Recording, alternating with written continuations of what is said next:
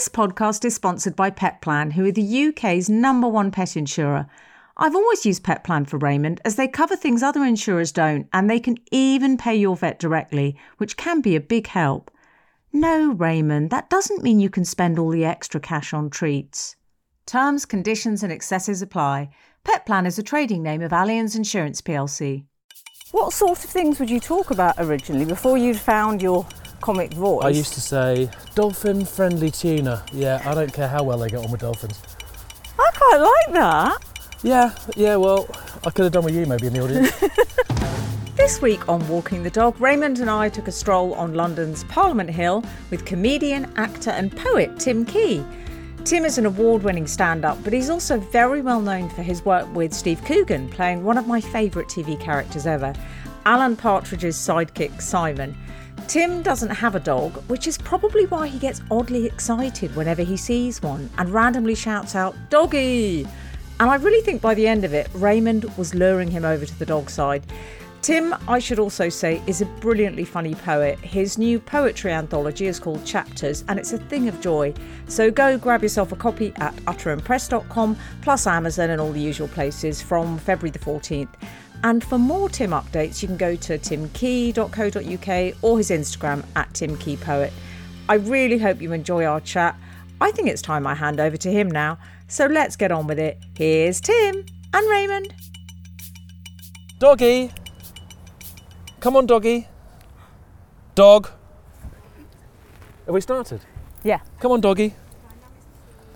He hasn't got any bigger, has he? Let's put it that way. Do your listeners, are they sort of on top of what he looks like? Yeah. How would you describe him? He is what he is. That's the best I can say. Look, some of your makeup's on the floor. Oh, yeah. I mean, this isn't a very professional start, is it? No, you wouldn't catch Parky with his lipstick on the floor. Oh, look at this fella. Oh yeah, big dog. Lovely dog. Yeah, that's a good dog. I forgot about this podcast that you have to constantly reference all the dogs you see. What, do you not like... I like dogs. But do you not like small talk? Well, what in general? Oh yeah, I'm a classic for darkening the eyes. My friend, he can't bear it when we go walking in the Lake District. He's really chirpy with everyone. You know when you sort of come across someone and on a mountain, he's just, hello, all of that stuff, and I just, get my head down. Come here. He's got a very expressive face, Ray, hasn't he, Yeah, Tim? it does actually. What does he remind you of? I've had him compared to all sorts of things in the past. Ed Miliband said he was a toupee. Alistair Campbell said he was a bog brush. Deck, maybe? Deck. A little bit? What do you think? From Anton Deck. Is there any other? You're right. Yeah, there's a bit of Deck, isn't there? Deck's, I think Deck's very inquisitive. I think Deck is... Have you met Deck? I bet you have. Yeah. What's Deck like? Only briefly, but he had a very good energy. Yeah, I bet. Have you met him? No, I'd love to meet Deck. Do you know what? I would hand back everything I've ever done in my life to meet Deck. And I'd hand back all the people I've met, including Frank, just to have 15 minutes with Deck. So we're in London's leafy Parliament Hill. Yeah.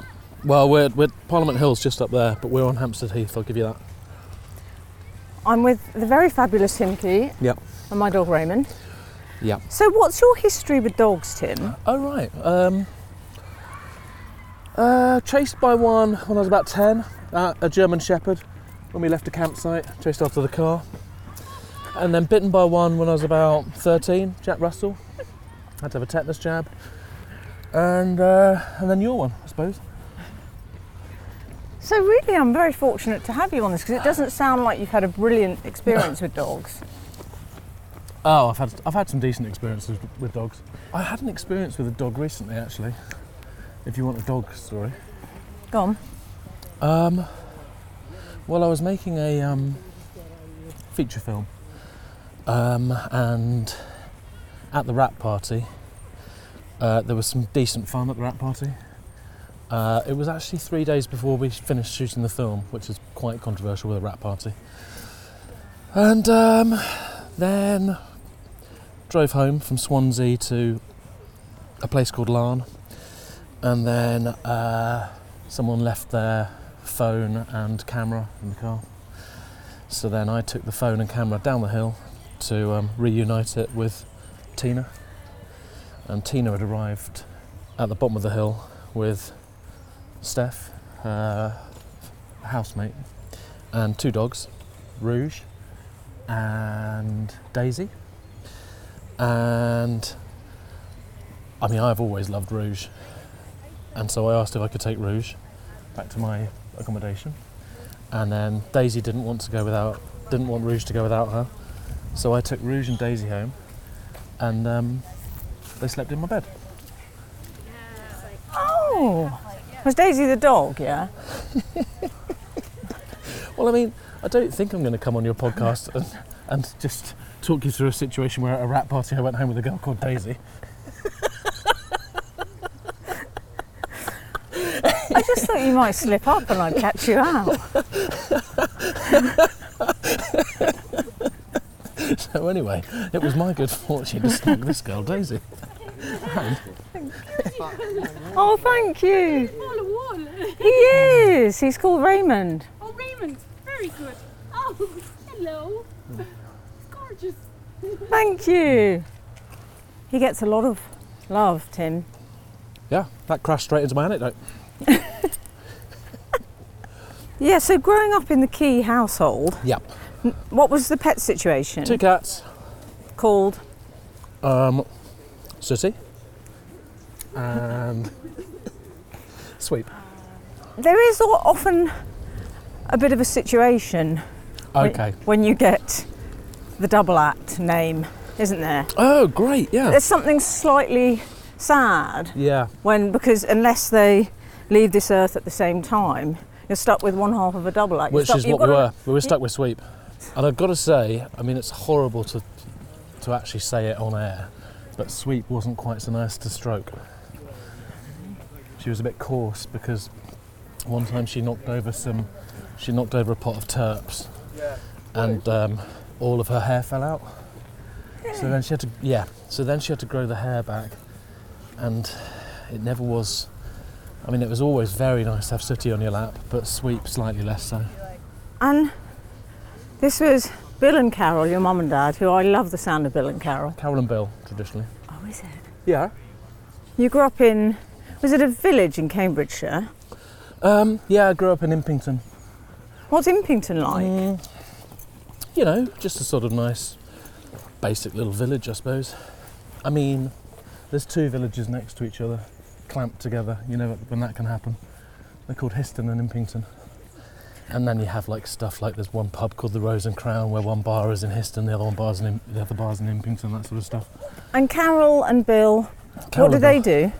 Well, I mean, they're retired now. Carol was last seen in a school as a learning support assistant. And Bill, a sort of engineering type individual, a sort of a electro microscopes. You know, the really powerful ones where you can see a fly's eye. So, they're clever people, your parents. Yeah, they are pretty clever. And so they're quite academic. Were you academic? I was a bit of a swatto. Were you? Oh yeah, I used to do my homework, come home from school, get my homework done, then I was free. And then, you know, latterly, when there was things like coursework, I'd get that done. You know, I didn't really like the deadline looming, so I would like finish a little early. And if your parents had to describe you, what would they have said? If someone had said, oh, what's little Timothy like? I think I was quite shy. I can imagine that. Well, why did you pull that face then? I just found it really sweet. I like shy Tim. Yeah, I was shy. Still am shy sometimes. So were you not, did you hang out with sort of extroverts at school and stuff, or were you with the shy guys? No. You could tend to find me in sort of Blockbuster choosing which 2 videos to watch with my pals. I was that sort of guy, I think. And occasionally a bit of 10-pin bowling. Were you always funny? I do remember liking making people laugh, I think. You know, at sort of age kind of 8, I think that was probably something that was happening. You know, giggling at the back of the classroom, that sort of stuff. I think that was definitely on the agenda. And it often starts with kind of taking the piss out of teachers and things and thinking, oh yeah, this is good. Yeah, there was a lot of that. But not in a kind of, but not sort of like front and centre, just sort of sneaky and at the back. I think if you would sort of pluck someone from my school and say, did he do that? They'd go, I don't think so. I wasn't like standing on a table and ripping my teachers to shreds. Just a little bit of snide, you know, bubbling under. You went to university, you went to Sheffield. Why did you do Russian? Because I went to, in my year, I had a year off after sixth form and opted to go to, amazingly, live in Kiev for 4 months and teach English. And then when I came back, decided to change my degree from English language and linguistics to Russian studies so that I could eventually go back to Ukraine. That was the plan, amazingly. What did you make of Russia? Did you like living there? Yeah, I suppose if you find any new country at that point, it's always going to be a bit of a laugh because you're with your pals and you're sort of marauding around Russia for a year. Yeah. So, yeah, I quite liked it. But I really liked Kiev, really liked Ukraine. Did your parents, were they really thrilled? They must have been really proud of you. What, when I studied Russian? Well, just that's quite an achievement, I think. Well, they came and visited me, and I do remember them, you know, us sort of hailing a cab, and me sort of, you know, saying to the guy, I mean, this is what they hear. They go, I say, no davайте, 40. And he goes, нет, 50. 40, давайте, 50. No, 45. No, давай. And then we get in the car, and my parents are like looking at me going, wow, it is fantastic. But the conversation that we've just had is me going, 40, and him going 50. And me go, 40, come on. And him going, 50, and me going, 45, and him going, get in. And they're going, the romance of this language. I could speak it quite well. Do you still speak it very well? No, I presume that that's... I can speak the accent I've got. I still think when you have studied it to that level, and also when you've spent time living there, you must be really aware of sort of bad accents and things in TV dramas. Oh, right. Well, it's more when you see if I was to see an English actor playing a Russian person and speaking Russian, I think I'd sort of notice that. I think Bond does a little bit of the old Russian in one of his films. Which Bond? Daniel Craig. I think he says a couple of words. I think they were pretty good. Who's your favourite Bond? Well, who do you think? Same as you. Roger Moore. Lazenby. I love Lazenby. So, post-Russia, Yeah, you obviously ended up auditioning for Footlights. I did actually, yeah. But... Heavily implying that I was at Cambridge. And by heavily implying, I mean saying Cambridge. I think mostly everyone says good luck to me. I think when I've told people that I've done that, you know, in podcasts, I think people say good luck to you. Do some people not say that? I don't think many people are saying bad luck to you. I think the only person who could say bad luck to you is probably the next person along who didn't get into the show. It didn't really turn into an issue, did it? There were only a few things like you didn't have the email address, a Cambridge email address, and you were able to say... Oh, I said, yeah, when I did the audition, there was like, you had to write your email address down, and so I wrote it on a list.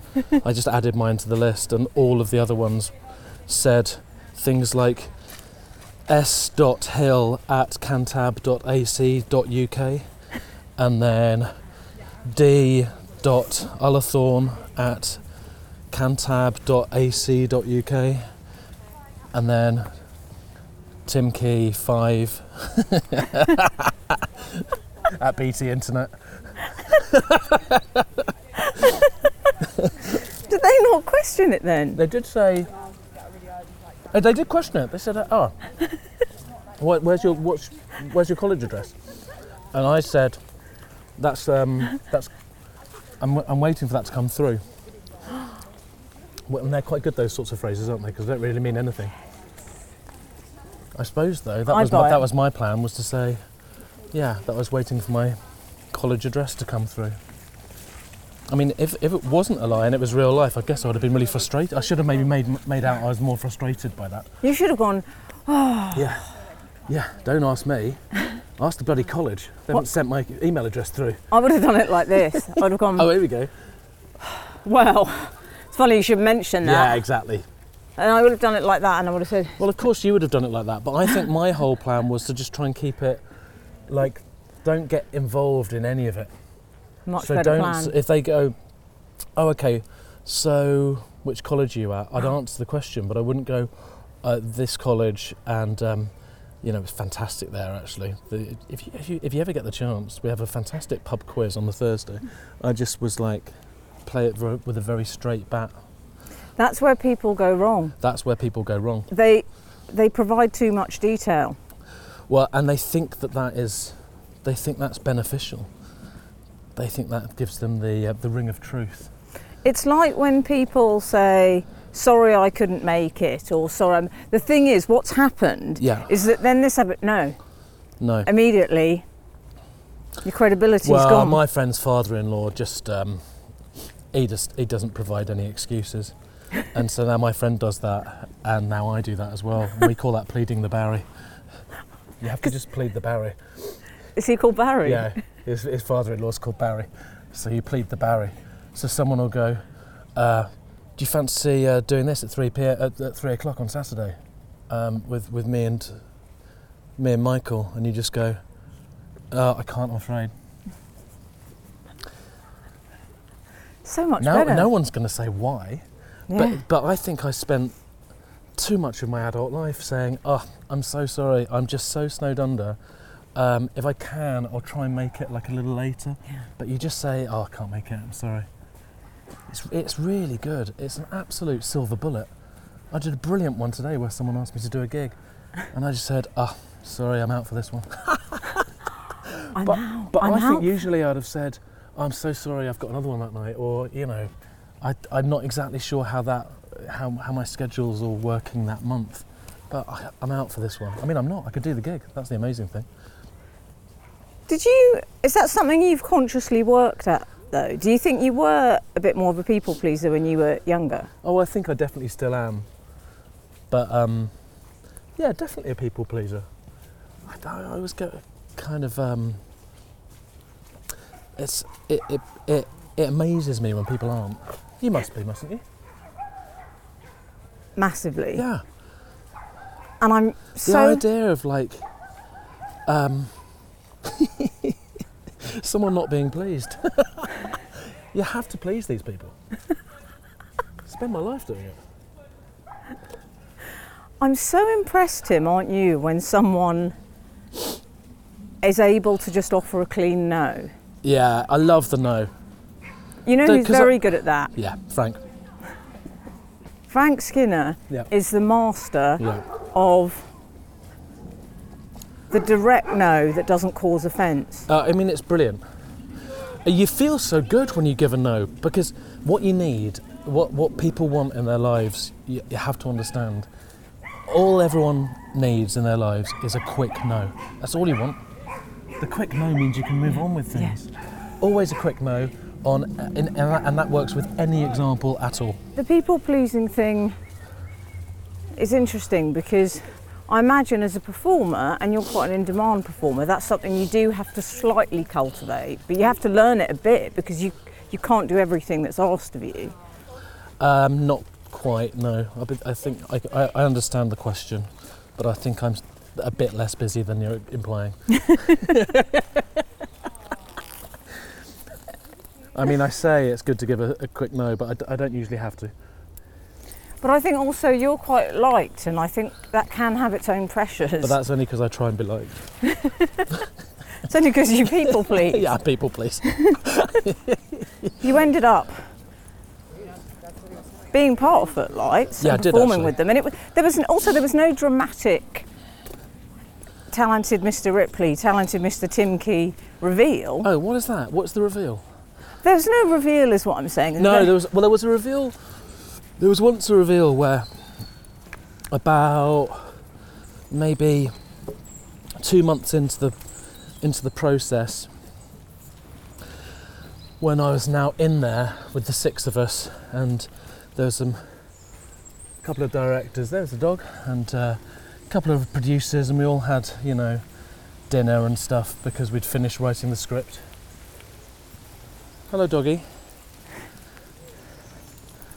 And at that point, the director did say to me, I think that this guy's got something he wants to say. And then I did have to reveal it to everyone. But I mean, everyone was like, to be fair. Has he cleared it with you beforehand? I think so. Oh, I hope so. I don't like this guy otherwise. Oh, you do like this guy? Oh, do I? Yeah, oh, he will do, yeah. He's a people pleaser. One of us. Yeah, he's one of our lot. And then you decided you knew you wanted to be a comic at that point. No, at that point I was just kind of, floating along, going with the flow. It was quite a difficult thing to envisage that you might be a comedian, I think. I mean, like, as in, you can sort of, it seems possible to be a journalist, or, to be a lawyer, or, work for the Home Office or something. That all seems like possible stuff. Yeah. But to be a comedian, that does feel a bit far-fetched. So the only way I think that I could do it was for it to sort of gradually become a more and more normal thing until you realise that you're doing it. There was never like a bit, 2 years out where I'm thinking, I want to be a comedian. It just sort of happens.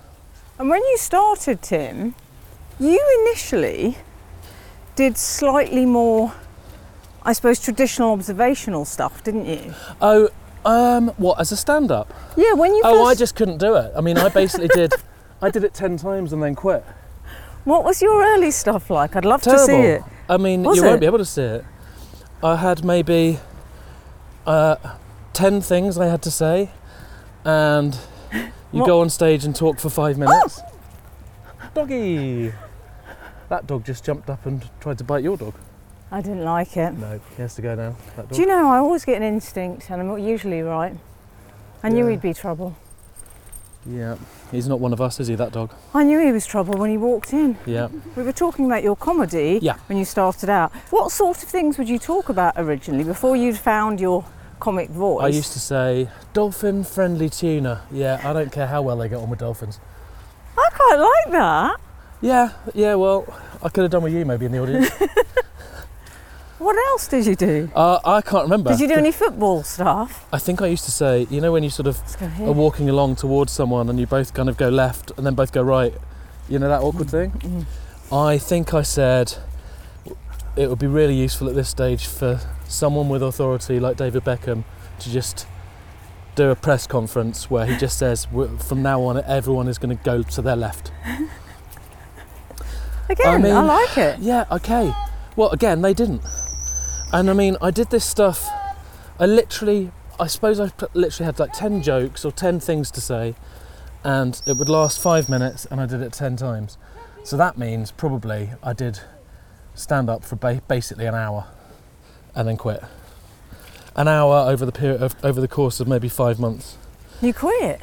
Yeah, totally quit. 2002. And what did you do then?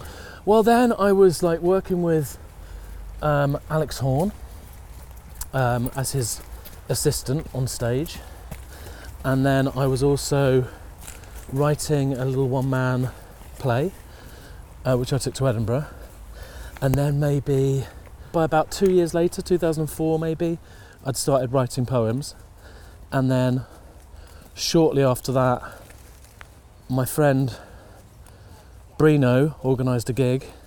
Well, we all organised it, let's be fair. And it was in his lounge. It was called Live in Breen's Lounge. And the act would climb in through the window of his lounge and do 5 minutes and leave. And Mark Watson compared it, Alex Horn did it, and we'd all met Paul Foot, and he headlined it. And they asked me to do stand-up, and I said I wouldn't do it, but I'd do some poems. So I read my poems out, and that's how my act started that night. And when you say your poems, had you been writing this anyway? Yeah, I'd written about 200 poems, I think, and no one had heard them. Was there a part of you that felt, oh, this isn't, I don't know if I can do this as comedy? Why do you say that? I suppose the reason I say that is just because you were saying comedy didn't seem like a world that was open to you. So the idea of doing comedy that was not the kind of traditional comedy you would have seen on TV, for example, I just wonder if that felt more daunting or like something you... No, this just felt like doing something with my friends, and I think I just had a hunch that I could at least make them laugh with it. But like I say, it had nothing to doing that compared to starting a career in comedy. The two things didn't have anything to do with each other. This was just, maybe if I read this stuff out, people might find that quite funny. And they did. Well, to be honest, it was literally, when I climbed through that window, I decided to wear a suit, and when I climbed through, I put my tie on, and then I opened a can of Red Stripe, and I had Russian, like Soviet lounge music on, and I read my poems out of little scraps of paper and notepads. So, I mean, amazingly, it was completely, totally, fully formed what my act is now, from the first time I did it. Which is weird, because I think if I'd done what I was doing for another 5 years, I think it would have just, just twisted and turned, and I would have just been like working and... for a minute, yeah, let's sit down. Working and working at it, and I think I would have probably got nowhere, or maybe even, become sort of mediocre. Do you think so? Yeah, but with the other one, when I did it with poetry, it was immediately kind of very fun and completely mine. And it meant that literally I've done that now, that same stuff for, that way of doing things I've done now for about 15, 20 years. And you won the Edinburgh Comedy Award, as it's now called. I did actually, yeah, for my sins. Did you feel like, oh, I've arrived now? Oh, I felt great. Yeah. I'm not really a sort of, too cool for school kind of a guy. That award was like, that felt like a big moment. Frank Skinner gave it to me. You know Frank? You worked with him on the radio. Did Frank give you the award? Frank gave me the award. Were you a fan of Frank's beforehand? Not really, but that put him on my radar.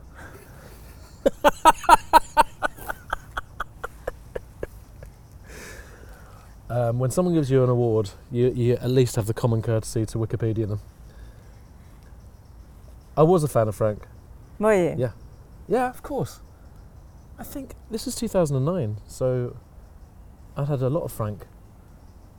I'd had a lot of Fantasy Football League and all that stuff. You remind me of Frank in a lot of ways. I think in terms of how you approach comedy. Okay. Because I do think there's a sort of integrity about what he does in terms of there's kind of a line in the sand. There are certain things he wouldn't do, and he said to me, I really like the idea of this, but there's that one thing that would make me wake up in the middle of the night for the rest of my life thinking, why did I compromise myself? Well, what I want to tell you is I went on Soccer AM. I mean, for a start off, they weren't at all interested in talking about my Radio 4 documentary. I mean, they phone you up, don't they? And they have like a research chat. I'd spoken to the guy on the phone. I'd told him it's all about Daniil Kharms, this absurdist Russian writer in the 1930s. And then I get there, and, A.P. McCoy is there, the jockey. Franny Jeffers is there, talking about whether or not he's going to go and play in Qatar or somewhere. And then another guy comes up to me, similar sort of age again, and says, "Yeah, just talking through the stuff you're going to be saying about. We're going to talk about Steve Coogan," and I'm like, "Yeah." And there's obviously this Radio 4 documentary, which is obviously why I was on it. And he's like, "Yep." Then I go on the thing. They talk about Steve Coogan, and then they talk about this thing I'd done where I'd mentioned that Craig Johnston, the guy who invented the Predator boot, he also invented the technology that means if you take a can out of a minibar in a hotel room, it senses that you've taken the can out, so you can't just take the can out and replace it with one from Tesco's the next day. I'd mentioned this on some other show, and they asked me about that as if like that was my career was talking about that. He's like, "So, and you've got something interesting to say about Craig Johnston, haven't you?" I'm like, "I don't think so." He goes, "With the fridge?" So now that's my anecdote. And then they're talking to A.P. McCoy, and I'm thinking, I don't know how I'm going to swing this back round to my Radio 4 documentary. Then we all go out into the car park, and we have to hit the football in the top bins and answer questions.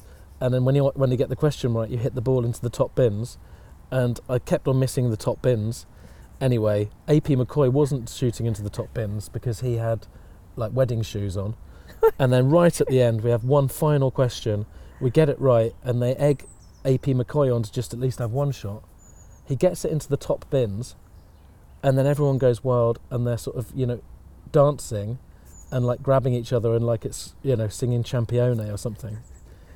And I'm joining in, and I'm like, absolutely, I'm hating it so much that when I went to Australia later that year, I went on a radio show with people who had liked my work, and they said, "Look, we've got to finish with this. You went on Soccer AM." I'm like, "Yeah," and they go, "That's one of the funniest things I've ever seen. Seeing you trying to join in with that dancing at the end, you were hating that, weren't you?" Hello. Beautiful Frenchie. There's no talking to some people. How do you know he's French? The dog was Frenchie, not the man. Why? Oh no, he's still there. Of course he's still there. He hasn't had long enough to get away. Why didn't he answer meeting, that man? Not everyone is on the same page as you, Emily. One of these days you're going to realise that. I just love talking. I hate it. Do you? You're doing quite well today. Well, I know. It's because I know we're going to get onto the book at some point. Okay, we'll do it now. This podcast is sponsored by Petplan, who help keep the nation's dogs happy and healthy. There was so much to think about when I got my dog Raymond. Toilet training, grooming, food, and just how many belly rubs can one woman reasonably be expected to give to a Shih Tzu every day? But one thing I've never had to worry about is paying for veterinary care, because I decided to insure Raymond with Petplan, who are the UK's #1 pet insurance provider. Oh, don't get jealous, Raymond. Of course you're still my #1. Just a tad on the high maintenance side. Terms, conditions and excesses apply. Petplan is a trading name of Allianz Insurance plc. I was actually going to talk to you about, we'd gone on to you winning the We did. Edinburgh Comedy Award. Yeah. And then I think obviously at that point you sort of knew, right, this is my act now. Yeah. There was no question of you going back. No, that had set in now, my act.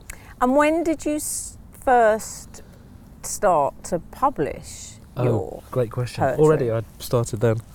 But that happened in 2009 when Frank Garlanded me, and I'd published my first book in 2007, which was a book of poems in a fawn cover designed by a recently graduated art and design student called Ryan Raz. And it was my poems, his design, and also little tricksy little things like recipes and bits and pieces. And I think we made 700 of them, and sold them in 2007. It's a really nice book. You can't get it anymore. I haven't got one. Sometimes someone comes up to me at a gig and asks me to sign one, and I think, I wish I had that. Elmo, please don't pass. Oh, Elmo, what a great name. Thank you. He looks like an Elmo. Elmo, you brought us the stick. Thank you. Sure, stick. Come on. Let's go. Goodbye, Elmo. So you've had a couple of anthologies out, Tim Key, and you have just... Great. Here we go. You are just bringing out your latest poetry anthology. I am. Chapters. Which I've just read, Have you? and I really loved it. Oh, good. What's lovely about it is that it's some of your greatest hits. Yeah.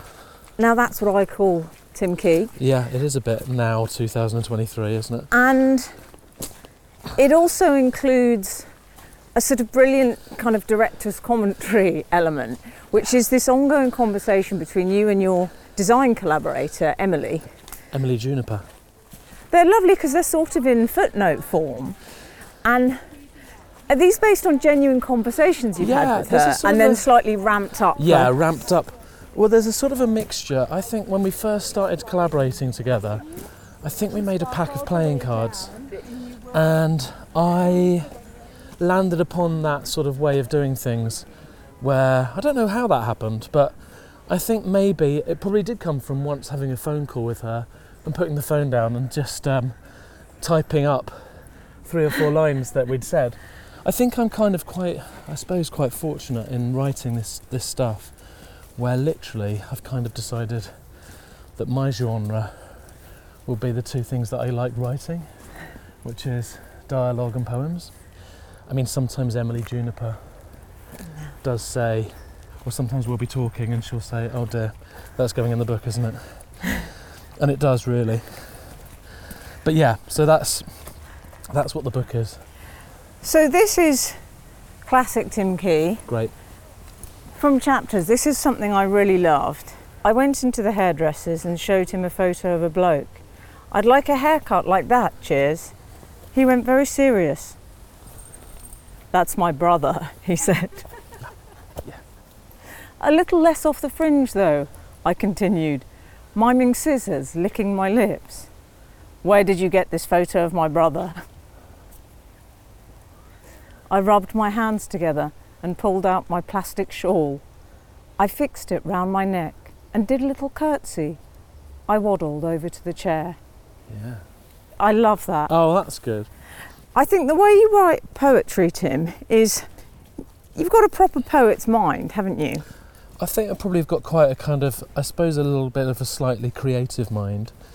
And I think what's quite lucky is the fact that I've started writing, inconsequential little bits of poetry has meant that I've always had a kind of an outlet in a way that maybe some other comedians, it means I can just churn out a load of stuff that no one will ever see. And I think that is probably quite good for getting better at writing and just sort of keeping going creatively. Otherwise you maybe just start to think of jokes, and that's not easy to do. Or you start to think of what would be a good idea for a film or something, and that's a bit too daunting. Whereas poetry, I can think of an idea, and then approximately 2 minutes later, it's done, it's there on the paper. Yeah. Yeah, which is kind of quite good, I think, because it means that you can unleash a lot of ideas, some of which will never see the light of day, but at least they're there. No chat with Tim Key Here we go. would be complete Now then. Here it comes. without Here it comes. an Alan Partridge mention, Oh, great. That's a good idea. because Fantastic. that's how a lot of people know you. But yeah, and him. Do you get recognised for that mainly? If people come up to you and say, is it in reference Do you know to what? Simon, his no, psychic? it's a real mishmash. I get all sorts, particularly in London. I think quite a lot of people have seen me seen me live Yeah. in London. So there's a bit of that, a bit of Partridge, and then a bit of, I pop up in things. That's the thing. You were genuinely were you quite nervous when you first worked with Steve Coogan? I was very nervous. Yeah, it was quite an intense situation because I was a big Alan Partridge fan. Approx 20 years before. When I was like 17, 16. I mean, he's my favourite. Listening to his Knowing Me, Knowing You, and the Day to Day, and watching the Day to Day, and watching I'm Alan Partridge and stuff. I think it's some of the best stuff ever. So it was very odd to then. I mean, meeting him was one thing. That was a bit of a handful in terms of just keeping yourself together. But then filming the Mid-Morning Matters, that's sort of a double whammy because you get full on Steve Coogan, and then to make matters worse, you get an absolute dollop of Alan Partridge in a soundproof room, where his character is written as being quite an intimidating character for my guy. So there wasn't really much acting that had to be done.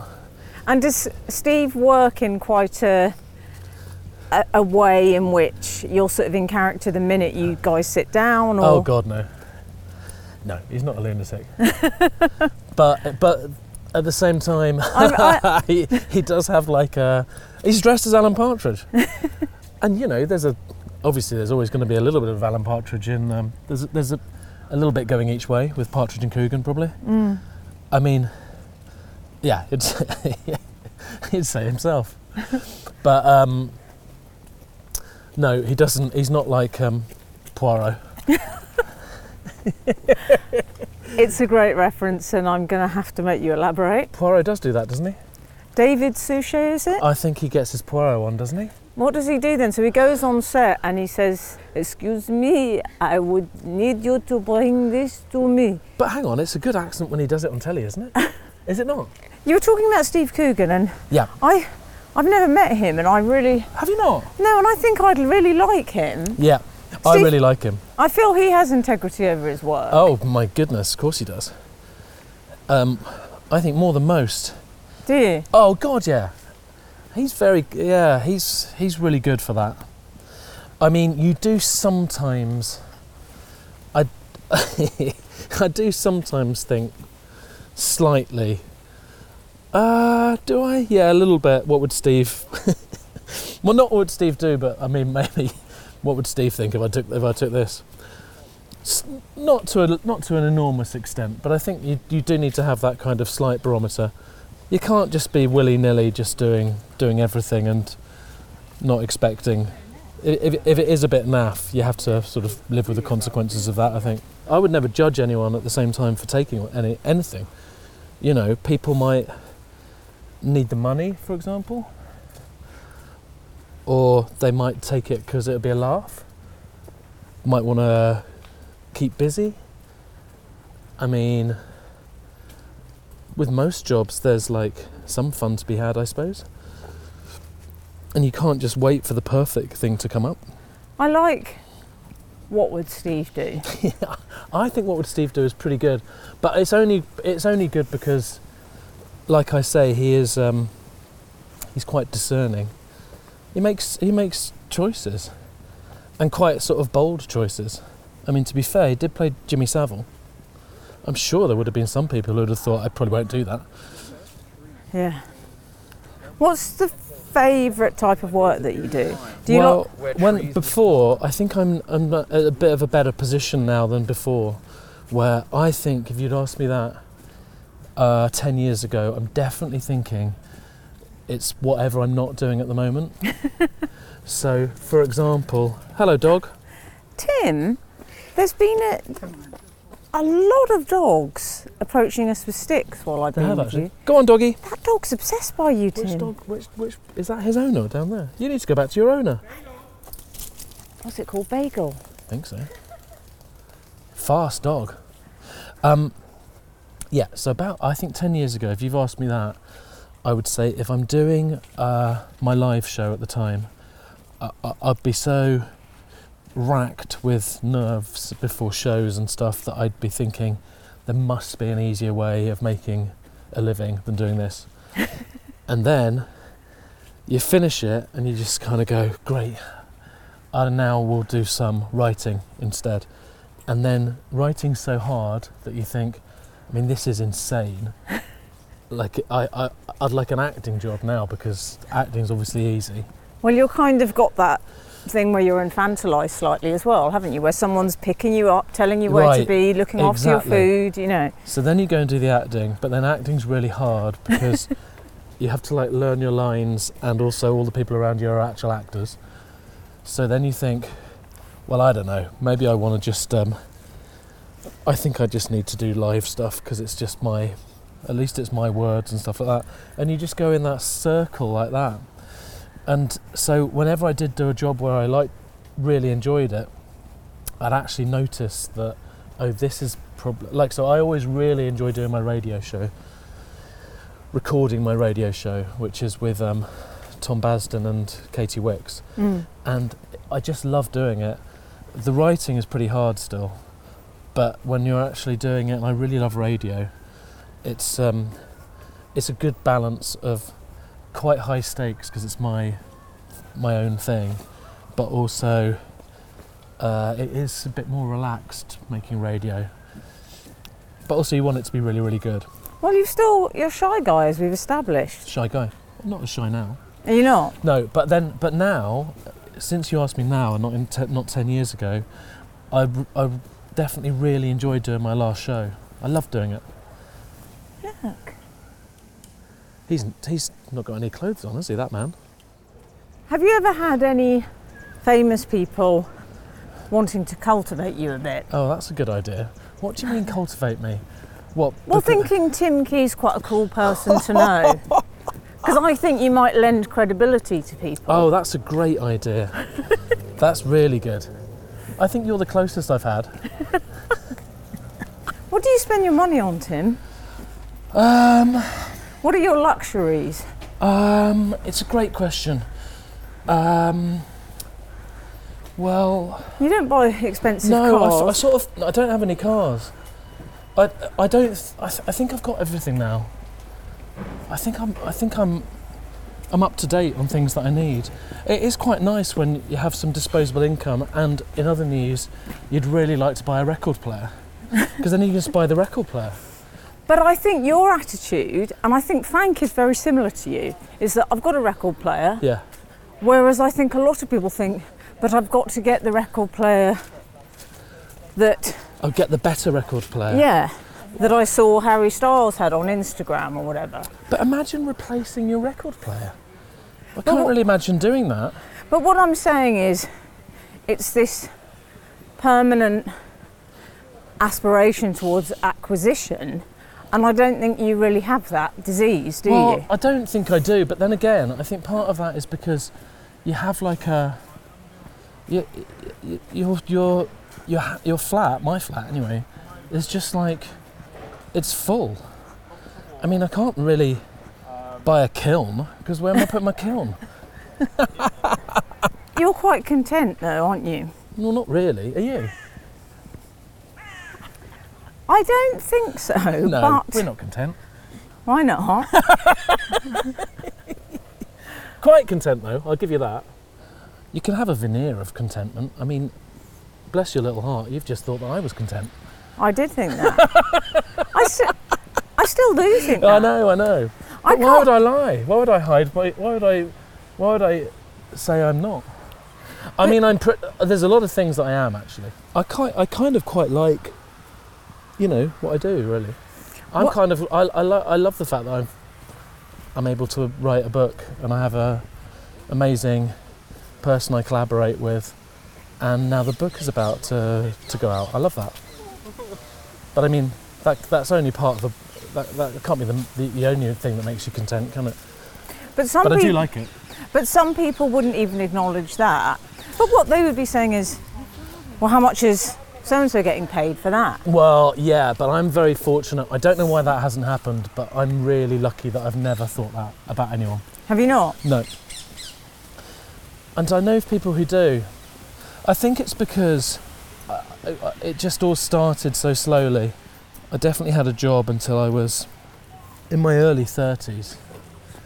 And I guess it took me like about sort of 6 years, maybe 7 years of doing it before I could make a living. So I think that gives you a real grounding in thinking, well, this is pretty good. I don't have to go to work now. Yeah. And so you're not really thinking, to be fair, you're not thinking, I wish I was as successful as, I don't know, you tell me, one of my contemporaries. Paddy McGuinness. Paddy McGuinness, yeah. You don't look across at Paddy McGuinness because you sort of think, I quite like the fact that my stuff is just gradually becoming more and more viable, and I've always felt that I was able to make stuff that I was proud of creatively. Every year there'll be something where I go, I'm really pleased with how that turned out. So no, I never look across at anyone. I think that the fact that I don't like and find it very difficult, the whole world of panel shows and stuff like that, the fact I didn't really do any of that means that you find yourself, I think maybe you find yourself a little away from everything, and you don't really like compare yourself with people quite so much because you're just sort of off somewhere else in the margins. So I think that lack of skill at doing those things was quite useful. You really need to work at you need to cultivate a lack of skill in certain areas. Doggy! I think you secretly quite love Ray. No. Tim? Yeah, I do actually. He reminds me of you in many ways. Oh God. Loyal. He takes the road less travelled. Oh, that's a good point. Tim, I can never imagine you getting angry with anyone.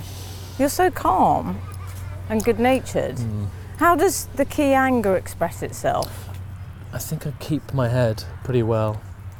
But, you know, sometimes people push you to the brink, don't they? And then sometimes you have to just kind of take a breath and walk away for a moment. Well, we're people pleasers. You're a people pleaser, so when you're a people pleaser, you do get pushed to the brink. Yeah. You don't really like it if people, take advantage of your good nature. Do people do that? Do they take advantage of your good nature? You do know sometimes that people treat people differently if they're like slightly scared of them, where you just go, oh God, I don't want to get on the wrong side of that person. And people don't really mind getting on the wrong side of me, I don't think, because it's similar to the right side, really. Do they think, oh, Tim will be okay, Tim Yeah. won't mind? Yeah, exactly. I was on a project once where I kept banging my head on the door of the shop in the TV show, and I was like, can someone put like some foam on there, because I keep banging my head. And I banged it and I got quite angry because I banged it twice in one morning, just going back onto the set, walking through this thing, and they just didn't put the foam up. I was like, just find some foam somehow, because I banged my head twice now. And then I remember thinking, I really hope that the actress bangs her head, because that foam will go right up. And she banged her head, and honestly, I mean, even before her head had bounced off, there was foam there. I think they managed to get the foam up before she banged it. Slid it under. We need to leave you now. We've just got back to the Lido and Parliament Hill. I've loved my walk with Tim. We had a lovely walk. Oh, hang on, I'm just going to pick up his poo. Careful of the poo, ladies. The poo ladies. So, Tim, Don't you think? let's wrap up the podcast now. Yep. Okay. I've loved walking with you Well, today. I had a lovely walk. I always enjoy Hampstead Heath alone, let alone with you two. Do you think you'll ever get a dog, Tim? Yeah, probably. What would you get?